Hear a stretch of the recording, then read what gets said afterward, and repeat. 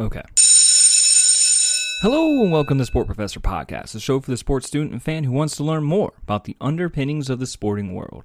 I'm your professor, Dr. Drew Sikansky, and today we will once again deep dive the world of sport law as we examine the First Amendment, freedom of speech, and its intersection with the world of sports.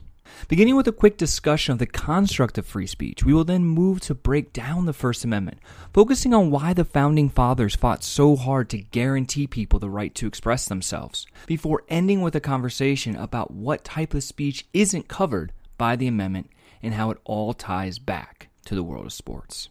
So, if you ever wondered why athletes lose sponsorships for what they say, or why broadcasters, writers, and commentators can say almost anything in the eyes of the court, this is the podcast for you. So sit back, relax, and enjoy this episode of the Sport Professor Podcast.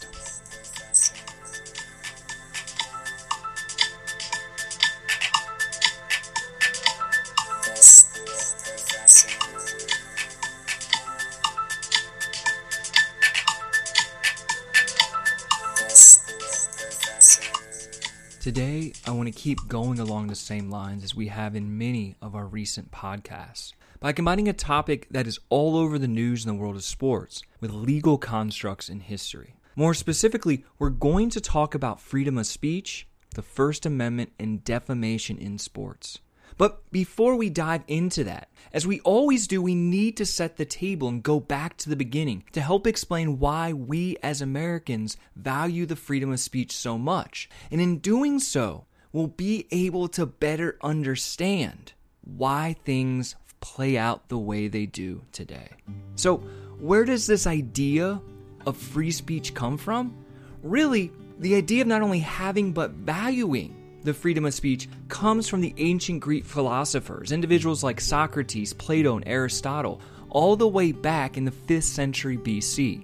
Beginning with Socrates, these men generally felt that people could not help what they believed, and thus it was the duty of those who knew the truth about a situation, a topic, or an event to correct, teach, and educate those who didn't.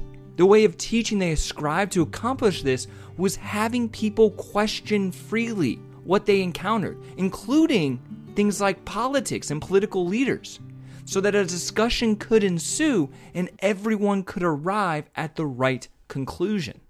Aristotle, who was a student of Plato, probably described this idea the best in his own writings when he said, quote, "Man is much more a political animal than any kind of bee or any herd animal. For, as we assert, nature does nothing in vain, and man alone among the animals has speech. Speech serves to reveal the adventurous and the harmful, and hence also the just and unjust. For it is peculiar that man, as compared to other animals, that he alone has the perception of good and bad, and just and unjust, and other things of this sort.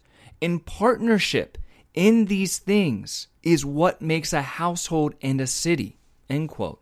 In other words, he believed that the ability to speak is a human attribute that was given to us so that we could talk and discuss and engage in debates to determine what is right and what is wrong. In large part, thanks to the promotion of these ideas and the principles, many in ancient Greece and cities like Athens enjoyed considerable freedoms when it came to speech. As History.com notes, quote, "During the classical period, parrhesia, that is, the freedom of speech, became a fundamental part of democracy of Athens. Leaders, philosophers, playwrights, and everyday Athenians were free to openly discuss politics and religion and to criticize the government in some settings." End quote.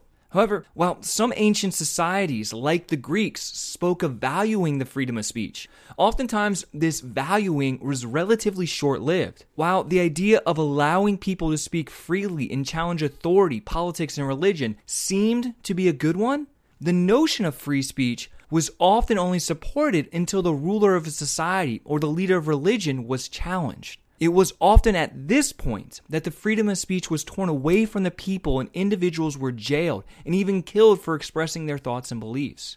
In this way, throughout history, especially European history, there was a great deal of conflict with the idea of free speech between political leaders, religious leaders, and the common man. A prime example of this was the Protestant Reformation, which began in 1517 when Martin Luther nailed his 95 Theses to the door of a church in Wittenberg.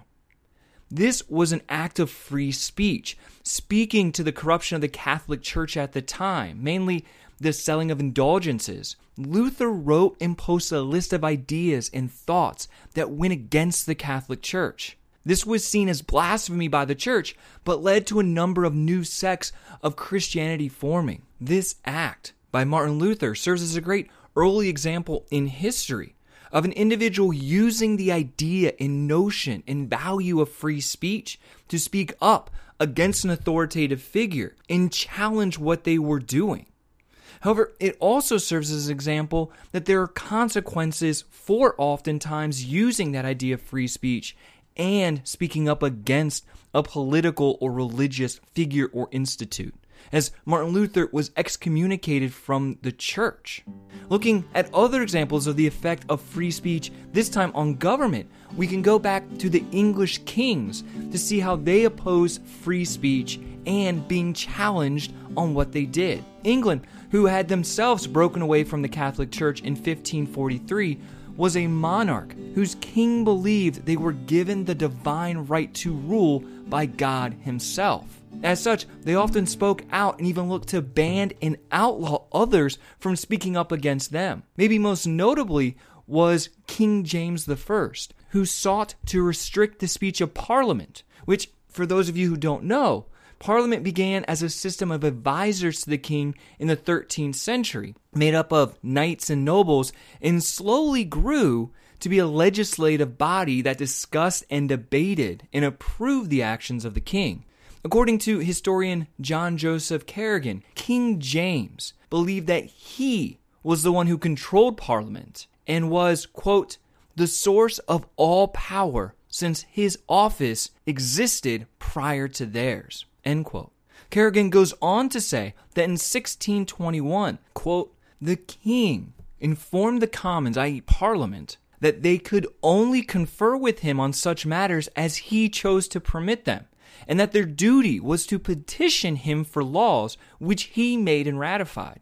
They were not to censor him, nor his politics, nor to discuss the prerogative either directly or indirectly, end quote. However, Parliament vehemently disagreed and issued the Declaration of Freedoms in 1621, stating, quote, in the handling and proceedings of those businesses, every member of the House hath and of right ought to have freedom of speech to propound, treat, reason, and bring to the conclusion the same. Meaning Parliament established that they had the right to say and debate whatever they wanted, that it is their freedom of speech that gives them that right. This declaration was later reinforced in the English Bill of Rights in 1689, which was signed into law after the overthrow of King James II by William III and Mary II. The bill gave increased power to Parliament and established specific rights held by the people. Specific for our conversation today, it said, quote, the freedom of speech and debate or proceedings in Parliament ought not to be impeached or questioned in any court or place out of Parliament, end quote. The English Bill of Rights said what philosophers had been arguing for some time, that speech was a natural right and that all people should be able to speak freely without fear of retribution.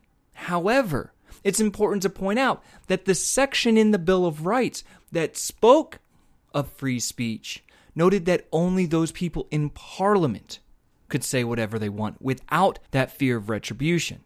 And so retribution still happened for the commoner, specifically in the English colonies, with maybe the most famous example being Benjamin Franklin's older brother James Franklin being arrested and jailed by the General Court for, quote, insinuating that the Massachusetts authorities were not making proper execution to capture a private vessel reported to be off the coast, end quote. James, at the time of his arrest, had been running the New England Courier and had printed these comments against the government. So when he was imprisoned, his 14-year-old brother Benjamin took over the Courier. And on July 9th, 1722, Benjamin spoke of the value of free speech in a letter he wrote under the name Silence Dogood. This was the 8th of 14 letters Benjamin published under that name. And in that letter, he lays out the argument for the necessity of free speech in a society. He said, quote, "Without freedom of thought, there can be no such thing as wisdom, and no such thing as public liberty without freedom of speech, which is the right of every man, as far as by it he does not hurt or control the right of another. And this is the only check it ought to suffer, and the only bounds it ought to know. This sacred privilege is so essential to free government that the security of property and the freedom of speech always go together. And in those wretched countries where a man cannot call his tongue his own, he cannot scarce call anything else his own.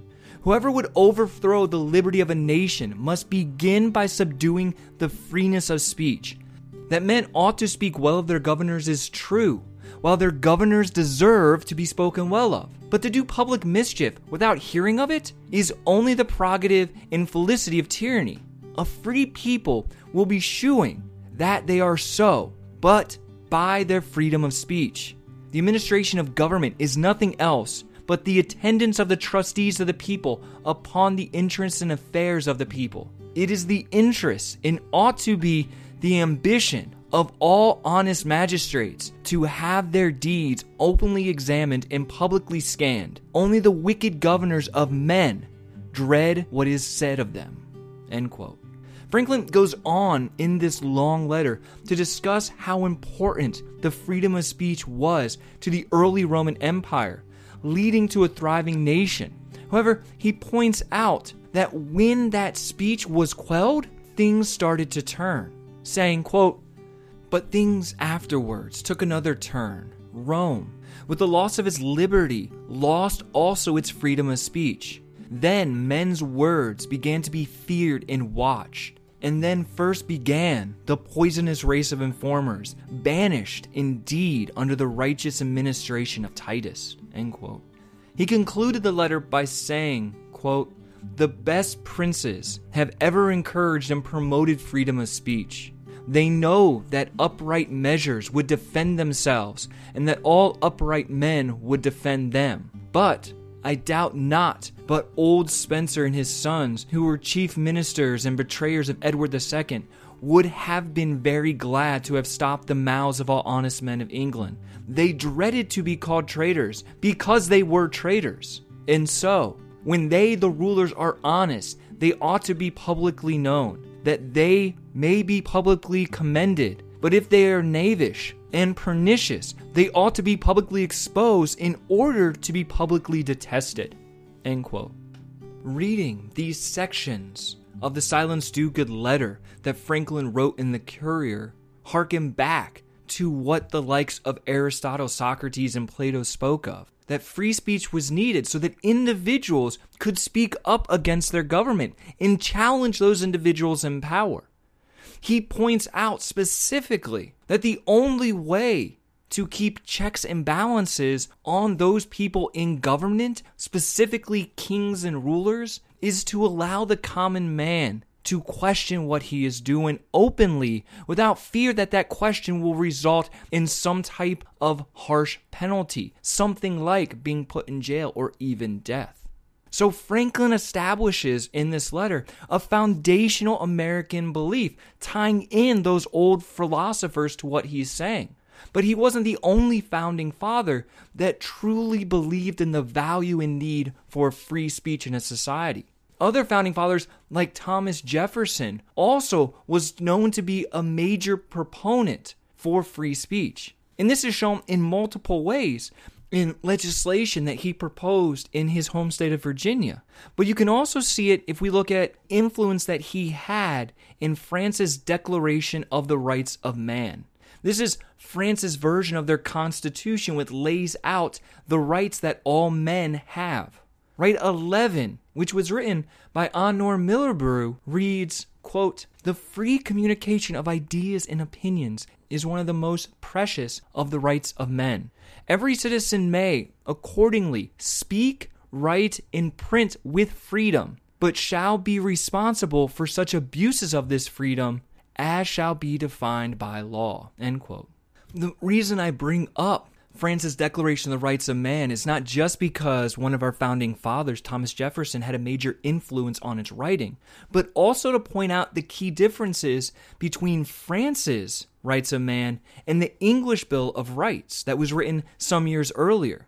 In the English Bill of Rights, we said specifically that Parliament was granted the freedom of speech. Well, France took that a step further and extended that freedom of speech not only to those in the government, but all men.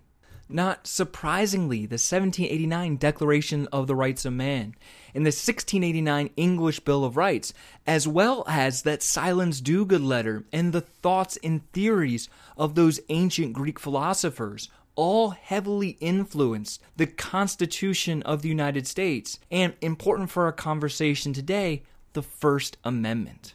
While James Madison wrote the First Amendment, it was really Thomas Jefferson again who pushed Madison to include free speech as an essential civil right that all Americans should be guaranteed. Just as the other scholars and philosophers of the time and before him, Jefferson believed that free speech was not only an essential aspect of democracy, but a natural right that all men have and that the government should protect. He had seen men in the colonial days jailed for expressing their displeasure with the English government and knew how important it was to feel safe to speak up when the government was breaking the social contract they had with the citizens.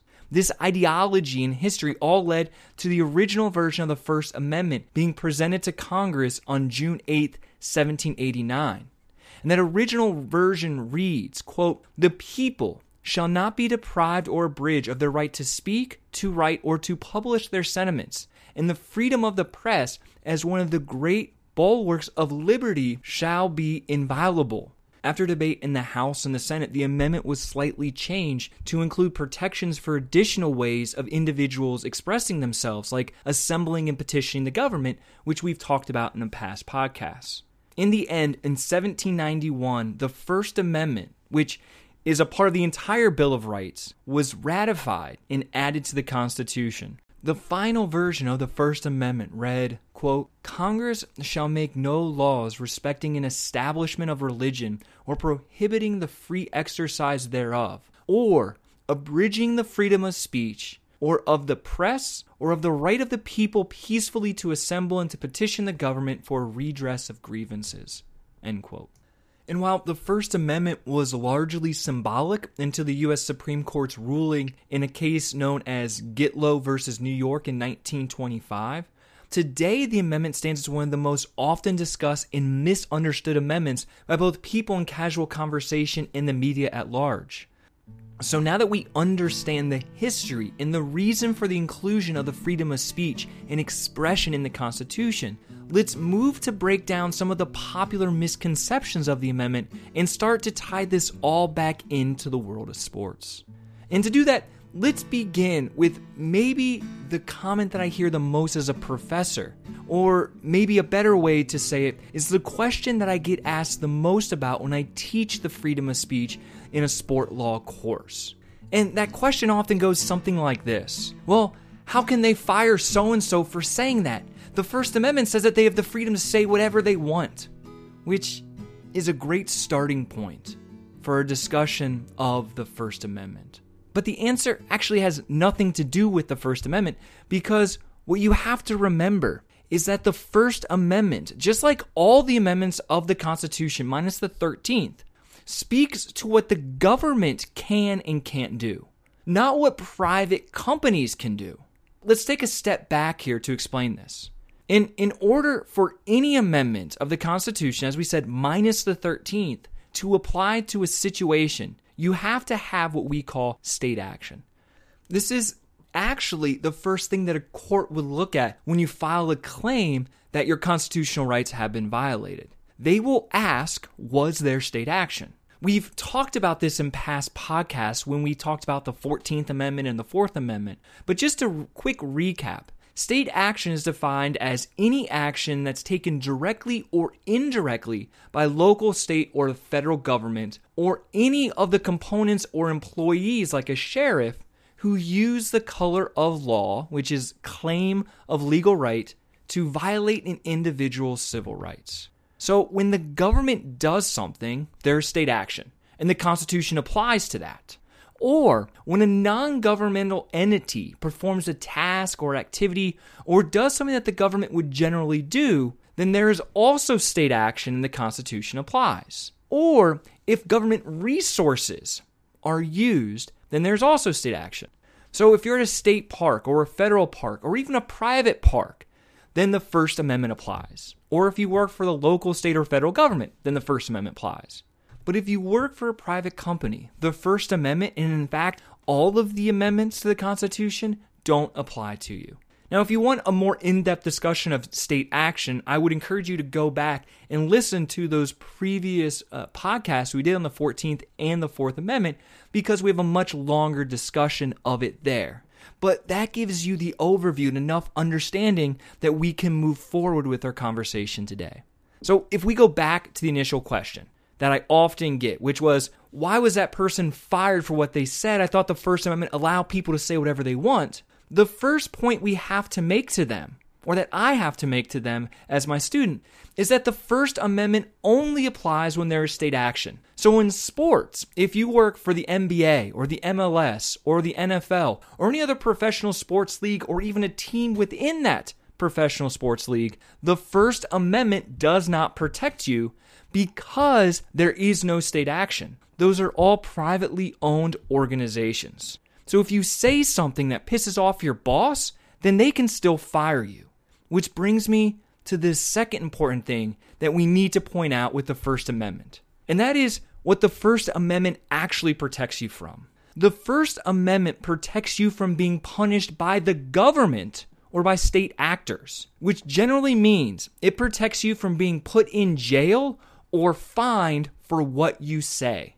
According to the Supreme Court in the 2006 decision, Garcetti versus Ceballos, even if you work for the government, you can still be fired for your comments that you make in the scope of your employment. You are protected, however, from being fired for your comments as a private citizen, though there is a fine line between official job duties and private citizen status.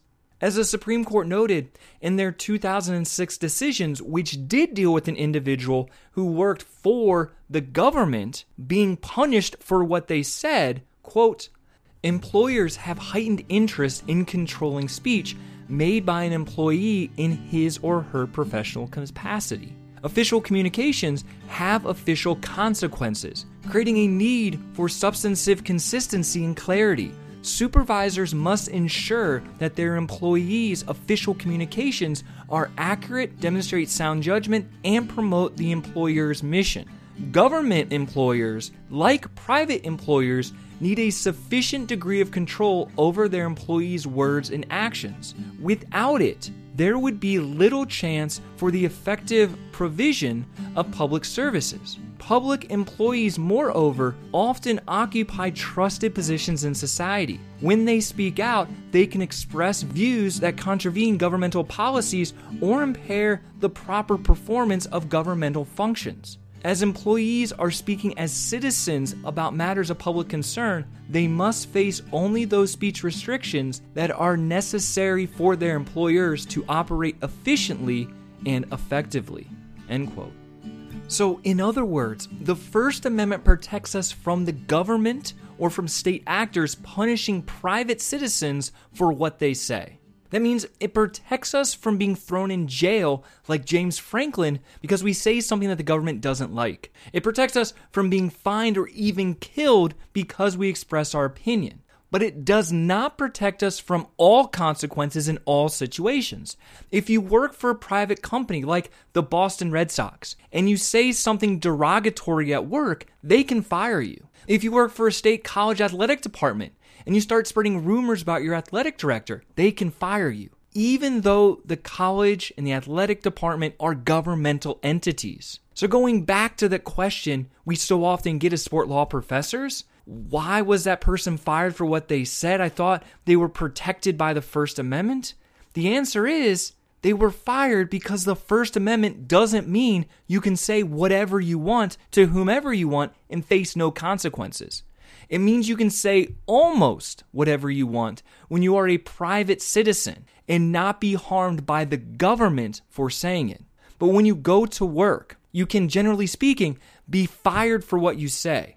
Let's look at two recent examples in sports where individual athletes got in trouble for what they said. Both situations come from the world of NASCAR. The first, we already covered in depth in a previous podcast on ethical decision making and the sleeping model. And that was a situation that involved Kyle Larson saying the N-word live while playing a video game. The second situation involves a NASCAR driver, Tyler Reddick, in a tweet that he recently posted. Since we already talked about the Larson situation in recent podcasts, let's focus more on the Reddick situation. On July 6th, Reddick responded to a President Trump tweet and drew heavy criticism and quickly took the tweet down. The Trump tweet referenced the FBI investigation into a noose being found in Bubba Wallace's garage and the decision NASCAR made to ban the Confederate flag. In his tweet, Trump said, quote, "Has Bubba Wallace apologized to all those great NASCAR drivers and officials who came to his aid, stood by his side, and were willing to sacrifice everything for him, only to find out the whole thing was another hoax? Question mark. That and flag decision has caused lowest ratings ever! Exclamation point. Ignoring the inaccuracies related to the ratings drop, they've actually gone up in lieu of the flag decision. Reddick replied to the tweet saying, quote, "We don't need an apology. We did what was right, and we will do just fine without your support." Now, shortly after tweeting this, Reddick drew such criticism that he deleted his tweet, and he later went on Sirius Radio to explain what happened and why he said what he did. And in that interview, he said, quote, "I think first off, I should say I stand by my comments on Twitter and in support of my friend Bubba Wallace and my fellow competitors, and in the direction NASCAR is moving. After reading the president's tweet, I responded emotionally, and soon after, what I posted had become extremely polarizing. Being a young rookie driver in the Cup Series, I did not want to create more division. What we need now more than ever is unity. We need less barriers between us, not more. So the conversation around our sport should be how to support each other and be inclusive. We want everyone to be able to enjoy NASCAR." End quote. The question then becomes, if he stands by his tweet and has the right to say what he wants to without fear of going to jail, why would he delete it? In large part, it goes back to what happened with Kyle Larson and what we've been talking about. Freedom of speech does not guarantee you freedom from consequences. Reddick saw the polarizing comments, both supporting him and chastising him, and probably grew fearful that he might lose his sponsors or even be kicked off his team, much like Kyle Larson was for saying the N-word. Reddick realized the consequences for that tweet, for speaking his mind freely, could be severe, and so he acted accordingly and deleted it, which is what we oftentimes see with public comments from athletes and sport personalities. They speak their mind in the moment, knowing they have the right to, but later, when they've had time to think about what they've said, they walk back their comments, realizing that the consequences of their free speech might be dire to their careers. They know that they can say almost whatever they want, but that if they do, they might suffer the consequences, just like Kyle Larson did. Which brings us to another important point. Notice how I said you can say almost whatever you want. Because the second most common question I get from students about the freedom of speech is, does the First Amendment literally mean that as a private citizen, I can say anything I want at any point in time to anyone and not face governmental repercussions? And the answer to that question is definitively no. While the First Amendment does give us the freedom of speech, the government and the courts have established that not all type of speech is allowed.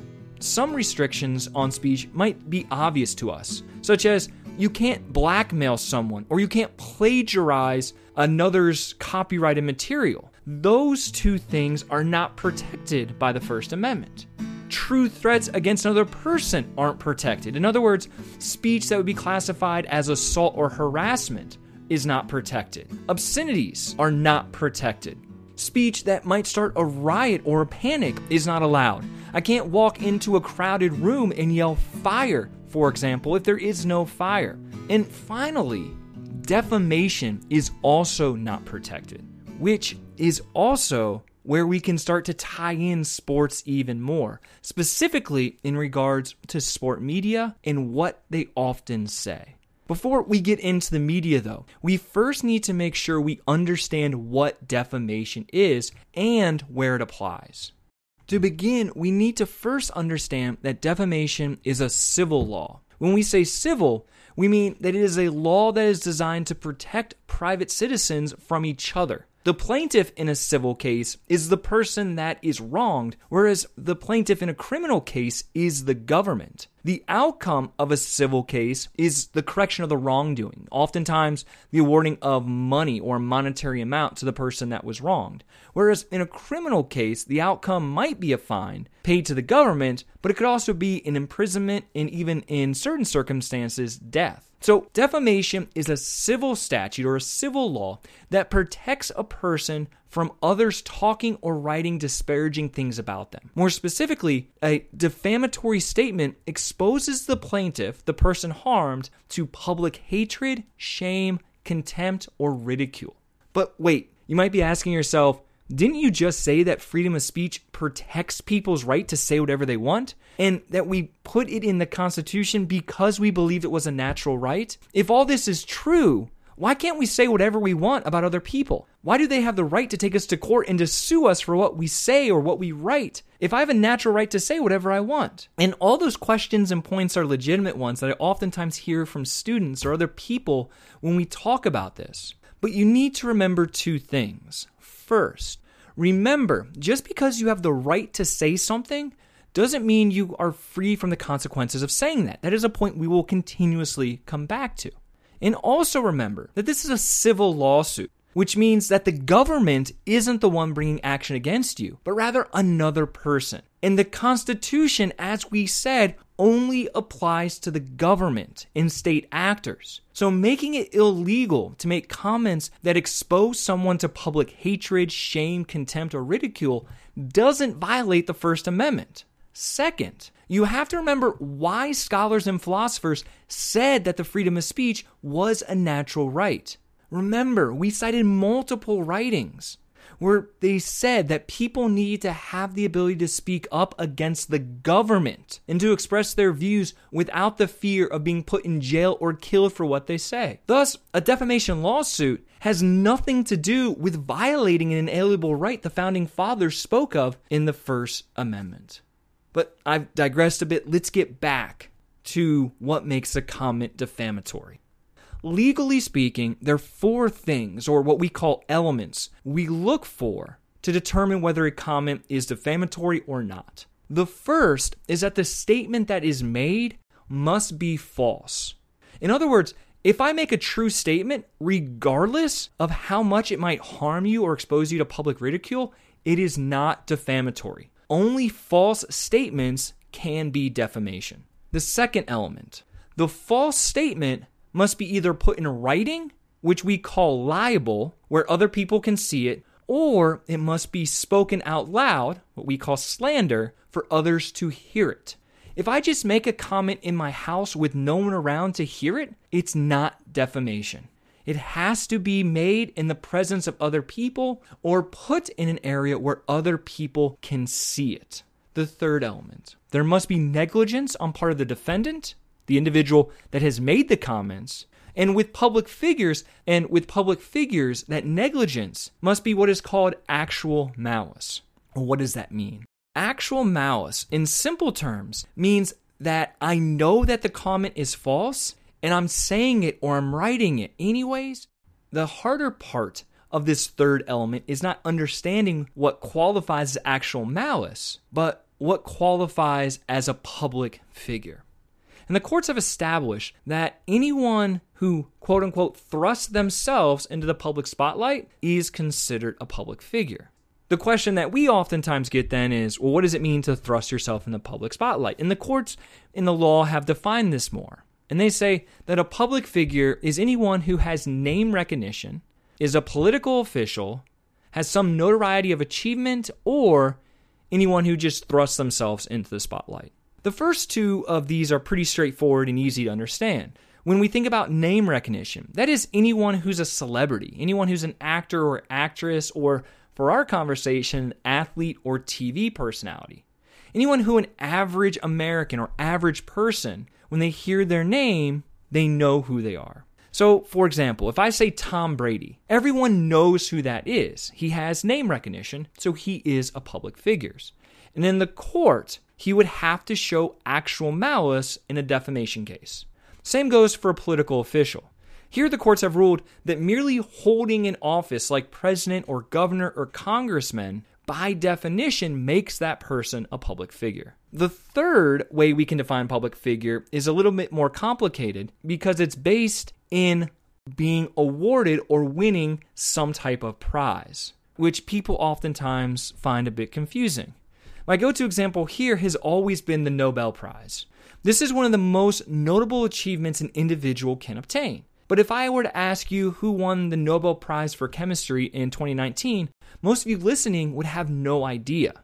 The fact that you don't know their name doesn't matter according to the courts with defamation because merely the act of winning that prestigious award has made them a public figure, and thus, again, you would have to show actual malice standards when an individual would bring a defamation case. And finally, people who thrust themselves into the public, who push to get their name out there, who seek recognition for something they have done, are also considered public figures in the court's eyes. We can consider this or think about this maybe in terms of social media. People who are purposely putting themselves out there to try to get that recognition could be considered public figures. And with all of these cases, remember, if an individual is considered a public figure, in terms of defamation, the third element says we have to show actual malice. That you knew that the statement was false, you said or published it anyways. The final element of defamation is that you have to show actual damages or injury to the reputation of the plaintiff. This can be sometimes hard to show because imagine that I'm a newspaper writer and I publish a story that I know is false about a baseball player, saying that he used steroids last year because I have a personal vendetta against him and want to see him cut from the team. Even though the story is false, meaning the first element of defamation, it is in writing and other people can read it, meaning the second element, he is a public figure through the fact that he has name recognition, and I do have actual malice against him. Remember, I know it's false and I publish it because I want him to get cut. That meets the third element. All that doesn't matter if he isn't cut or if he doesn't lose any endorsement deals because of my comments, or if he doesn't lose any money at all, then there is no defamation. Because regardless if the first three elements are met, the plaintiff still has to show that what I said or wrote caused them actual harm. If no harm is caused, then the fourth element is not met and I'm free to go. Which is one of the big reasons that we see stories about players using PEDs so often escape defamation claims. The players might know that the statement is false and might even be able to prove that the report has actual malice against him, but if the comments don't hurt the player at all, then there is no claim. This is a common defense that writers and sport personalities use in defamation lawsuits, but it's not the only defense that there is. In fact, maybe the most common defense is that the comments that were made were actually true and thus, by definition, cannot be defamatory. Other defenses include that the spoken or written comments didn't have any exposure and thus no one else heard or saw them, or that while the comments might be false, the person that said them had no malice towards the public figure.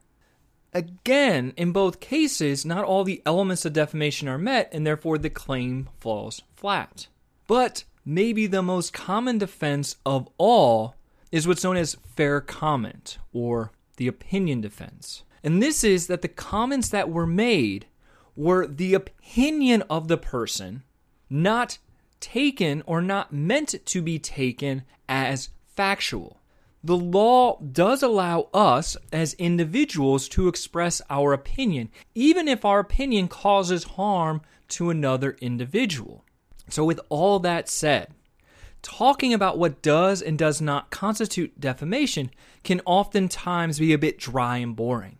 Whereas a far more effective way to drive home this concept with people is to let them listen to clips and dissect them to determine if all the legal elements are met and if defamation has occurred. So let's go ahead and move to do that. I have 3 different audio clips that I want to play for you. The first 2 are pretty straightforward in if they're defamation or not. The last one we'll spend a bit more time dissecting. In this first clip, you're going to hear White Sox announcer Hawk Harrelson going after an umpire after he threw a White Sox pitcher out of a game for throwing at a player.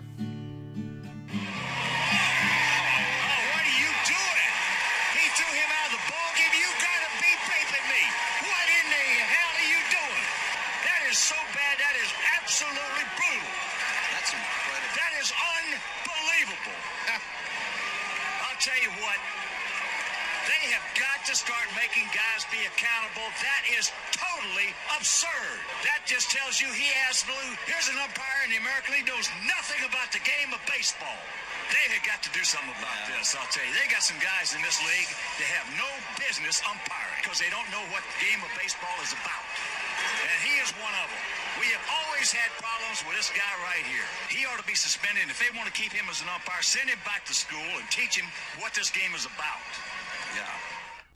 While some of you might find this kind of tirade to be a bit comical, it's a pretty good example for what we get with home announcers calling games. When an umpire or referee makes a decision or a call that goes directly against that home team, we oftentimes hear announcers go off on that referee or umpire. And sometimes they'll call them names, or in this case, he berated him for his skill set, saying that he was no good and that they should send him back down to the minors. So this is a classic example where an individual might say, well, wait a minute, they're making defamatory comments. The announcers are making defamatory comments about the umpires, about the referees. Couldn't that umpire referee sue the announcer for what they're saying? And the answer is yes, they could sue them, but they're not going to win in court. Because while they might be comments that hurt that individual's reputation, and while they might be specifically made to try to hurt that individual's reputation and get them out of the league, the comments are protected because they're the announcer's opinion. And as a matter of law, I am allowed to say what my opinion is. I'm not making false statements, I'm giving opinion statements. And so that's how announcers oftentimes are able to say whatever they want and get away with it because they just claim that it was their opinion. The second example looks at a very famous case from the early 2000s, and it deals with steroids in baseball. And I chose this one because so oftentimes we hear players who are being accused by the media or the press of using steroids threaten a defamation lawsuit. This is a case where Roger Clemens, famous pitcher who pitched for the Red Sox, pitched for the Blue Jays, pitched for the Yankees, pitched for the Astros, one of the best pitchers in history arguably, was accused by his former trainer, Brian McNamee, of using steroids. McNamee was then sued by Clemens for defamation, and Roger Clemens said that the comments were untrue and that McNamee was making those comments specifically to try to cause him harm, and that Clemens actually did suffer considerable harm as a result. So this is a clip of the comments that McNamee makes accusing Roger Clemens of steroids. My name is Brian Gerard McNamee, and I was once the personal trainer for one of the greatest pitchers in the history of baseball, Roger William Clemens. During the time that I worked with Roger Clemens, I injected him on numerous occasions with steroids and human growth hormone. I also injected Andy Pettit and Chuck Knobloch with HGH. The Mitchell Report documented the pervasiveness of steroids and HGH in Major League Baseball and I was unfortunately part of that problem. Later on in that same speech that McNamee's given, he says the following. Make no mistake, when I told Senator Mitchell that I injected Andy Pettit with performance-enhancing drugs, I told the truth. Andy Pettit, who I know to be honest and decent, has since confirmed this. And make no mistake, when I told Senator Mitchell that I injected Chuck Knobloch with performance-enhancing drugs, I told the truth. Chuck Knobloch has also confirmed this as well. And make no mistake, when I told Senator Mitchell that I injected Roger Clemens with performance-enhancing drugs, I told the truth. I told the truth about steroids and human growth hormone. I injected those drugs into the body of Roger Clemens at his direction. Unfortunately, Roger has denied this and has led a full court attack on my credibility. McNamee goes on from there to explain the attack that Clemens has led and talk more about the injections that he gave to not only him but the other players that he discussed in that Mitchell report. But the question that I want to focus on from this address deals with Roger Clemens' claim and lawsuit against McNamee claiming defamation. Now, this lawsuit ends up getting thrown out of the courts due to jurisdiction issues, but the lawsuit claimed that the comments that McNamee had made both to the Mitchell report and in Congress were false comments that McNamee knew were false, but made to harm Roger Clemens. So all of those elements for defamation are there. The comment, as Clemens claims, is false. It was made in front of Congress and also in the Mitchell report, which was then distributed. So the second element is present. Roger Clemens is an athlete, a star athlete at that, so he is a public figure. So you need actual malice, which he claims McNamee made those comments on purpose that he knew were false to cause him injury, to hurt his reputation, to hurt his ability to get into the Hall of Fame. So Clemens' claim meets the third element. And he actually does claim actual damages as he claims his reputation has been harmed, and that's led to a number of negative outcomes. The defense that McNamee chooses to use, though, is the defense of truth. Remember, I said a comment cannot be defamation if it is true. And regardless of the fact that this was thrown out in court due to jurisdiction issues, I think if this actually plays out and Clemens actually brings the lawsuit and the case is heard, that McNamee probably would have won on that defense because he had ways to show and prove that his comments and accusations were true. And I think oftentimes that's why athletes who are being accused of steroids use are so slow to show or are so slow to take the accuser to court. Because if they are actually on steroids and it's the truth, then they're just going to expose themselves even more to the public in a court hearing. The other reason is because you would actually have to prove that the person making the claims knew that the comments were false and that they had actual malice towards you, which is sometimes very hard to show.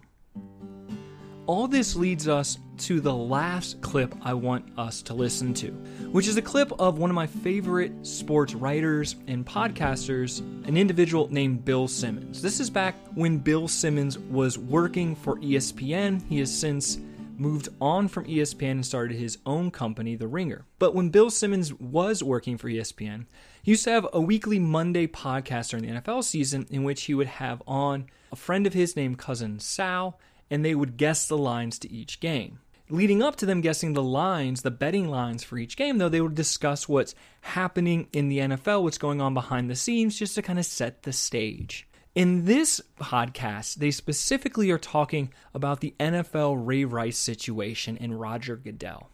Now, for those of you who might not remember the Ray Rice situation, Ray Rice was caught on video hitting his then fiancée, now wife, in the face and knocking her out cold in an elevator and then dragging her out. Roger Goodell claimed that initially there was only a video of Ray Rice dragging his then fiancée out of the elevator and that he didn't actually see Ray Rice hit her. But Ray Rice admitted to striking her, admitted to knocking her out, and so we just had this video of Ray Rice pulling him out. Ray Rice was initially suspended for a couple of games, and that was it. Fast forward about a month later, TMZ gets a copy of the actual video from inside the elevator showing Ray Rice hitting her. Roger Goodell claimed that he had never seen the video, and that once he did see it, he then upped the suspension of Ray Rice. This clip is Bill Simmons talking to Cousin Sal about a press conference that Roger Goodell held that Friday before, talking about this situation. I just think not enough is being made out of the fact that they knew about the tape and they knew it was on it. Yeah. Goodell, if he didn't know what was on that tape, he's a liar. I'm just saying it. He is lying. I think that dude is lying. If you put him up on a lie detector test, that guy would fail. And for all these people to pretend they didn't know is such f***ing bullshit. It really is. It's such f***ing bullshit. And for him to go on that press conference and pretend otherwise, I was so insulted. Right. Well, is nobody going to lose their job over this? Because if he didn't know about it, which I think he did, his first in command for sure knew about it. Like, they didn't keep the secret from everybody. This wasn't just the Ravens' dirty little secret. But this is the thing. When you're the leader, you're in charge, and that's it. And you take accountability, and the people work for you, and ultimately they represent you. And if you screwed up as an institution in some way, take accountability for it. In this clip, we have the perfect example of everything that we've talked about today. While the First Amendment grants Simmons and Cousin Sal the right to say this and not be arrested for their comments, it does not mean that there are not consequences for what they're saying. One of those consequences could be being reprimanded by their employer, which Simmons was when he was suspended for what he said. But since defamation isn't protected by the First, it's also possible that Goodell could have tried to sue Simmons for calling him a liar. The question that we then have to ask is, what chance would Goodell have at winning the lawsuit? To answer that, we just need to apply the legal elements we've previously gone through. First off, we have to ask if what they said was false. So in this aspect, we would examine each element of what was played in that clip and the other things that are said in this conversation, and we would break down things like, did Roger Goodell have that tape previously and actually lie about it? We would break down if other members of the NFL had the tape or had access to it and knew of it and lied about it. And if we determined that they didn't actually have that knowledge, then we could say that that statement was false. If they did have the tape and we could prove that, then Bill Simmons' statement is true, and because it's true, it cannot be defamation. But let's just assume that his statement is false, and let's move on to the second element, which, remember, is that the statement, either in writing or verbally, needs to be made so that others can hear it or others can read it. Well, this is a podcast that is downloaded by hundreds of thousands, if not millions, of people. So very clearly, yes, these comments are made to the public. The third element is Roger Goodell a public figure? And if so, was there actual malice on part of Simmons?